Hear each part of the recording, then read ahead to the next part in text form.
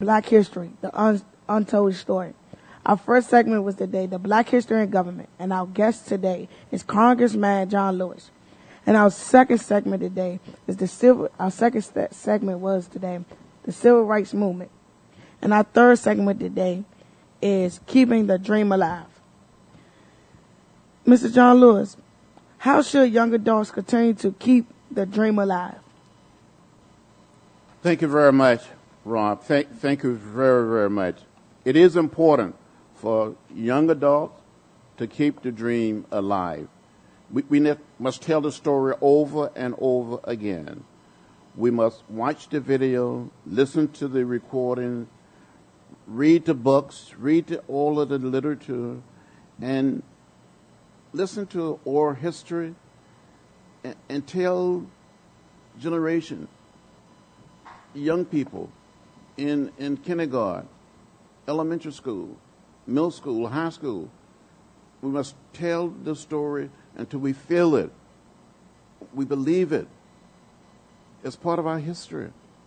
And we must not let people forget that history. People should travel, go on field trips, take a bus ride, a plane ride, go to Atlanta, go to the birth site of Martin Luther King Jr., go to Selma where we walked across that bridge, go to the church where the first mass meeting was held, go to the site where Rosa Parks was arrested, go to the old Greyhound bus station in Montgomery, Alabama, which now is a museum, a Freedom Ride museum, where we were beaten, where we were left lying bloody.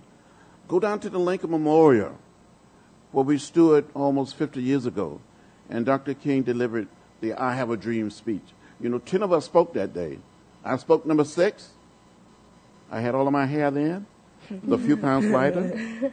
Dr. King spoke number 10, and out of the 10 people that spoke that day, I'm the only one still around. What would you say to students who seem to be disengaged within their school system? I would say to young people and to students, you must be engaged. You cannot stand on the sideline. You must participate. Be involved. If you're involved in school, like you're involved today, as producers, as anchors, as reporters, you have a great future. If you're involved in school, you're going to be involved when you leave school, when you go off to college, when you're going to the outside world. You have to be involved. You're never too young to be involved. It's the students, the young people, that put together a great movement to make it possible for a man like President Barack Obama to be elected. If young adults are confronted with racial inequality, how should we respond?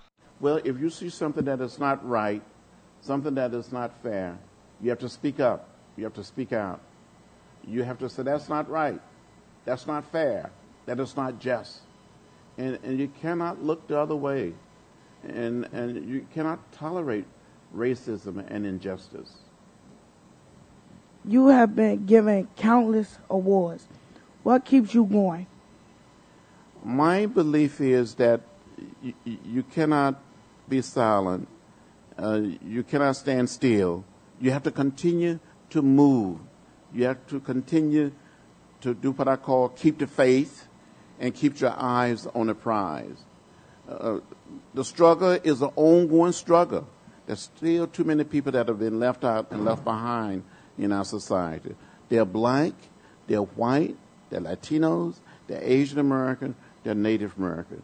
And so we are not free until we're all truly free. We would like to take our radio program outside of the classroom to a special event. Can you help us with this unique object?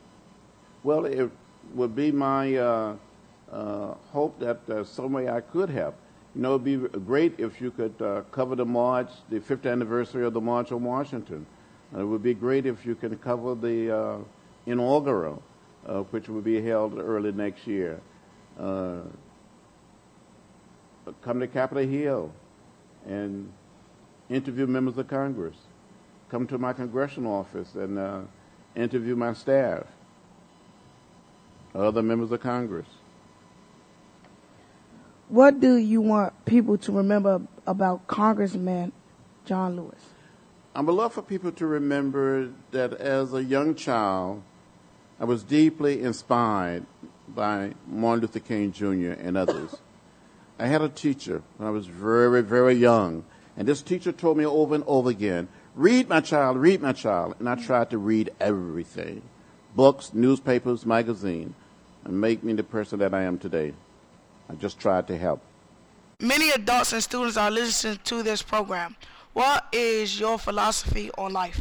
As a young child, I grew to accept the philosophy of peace, the way of nonviolence, the way of love.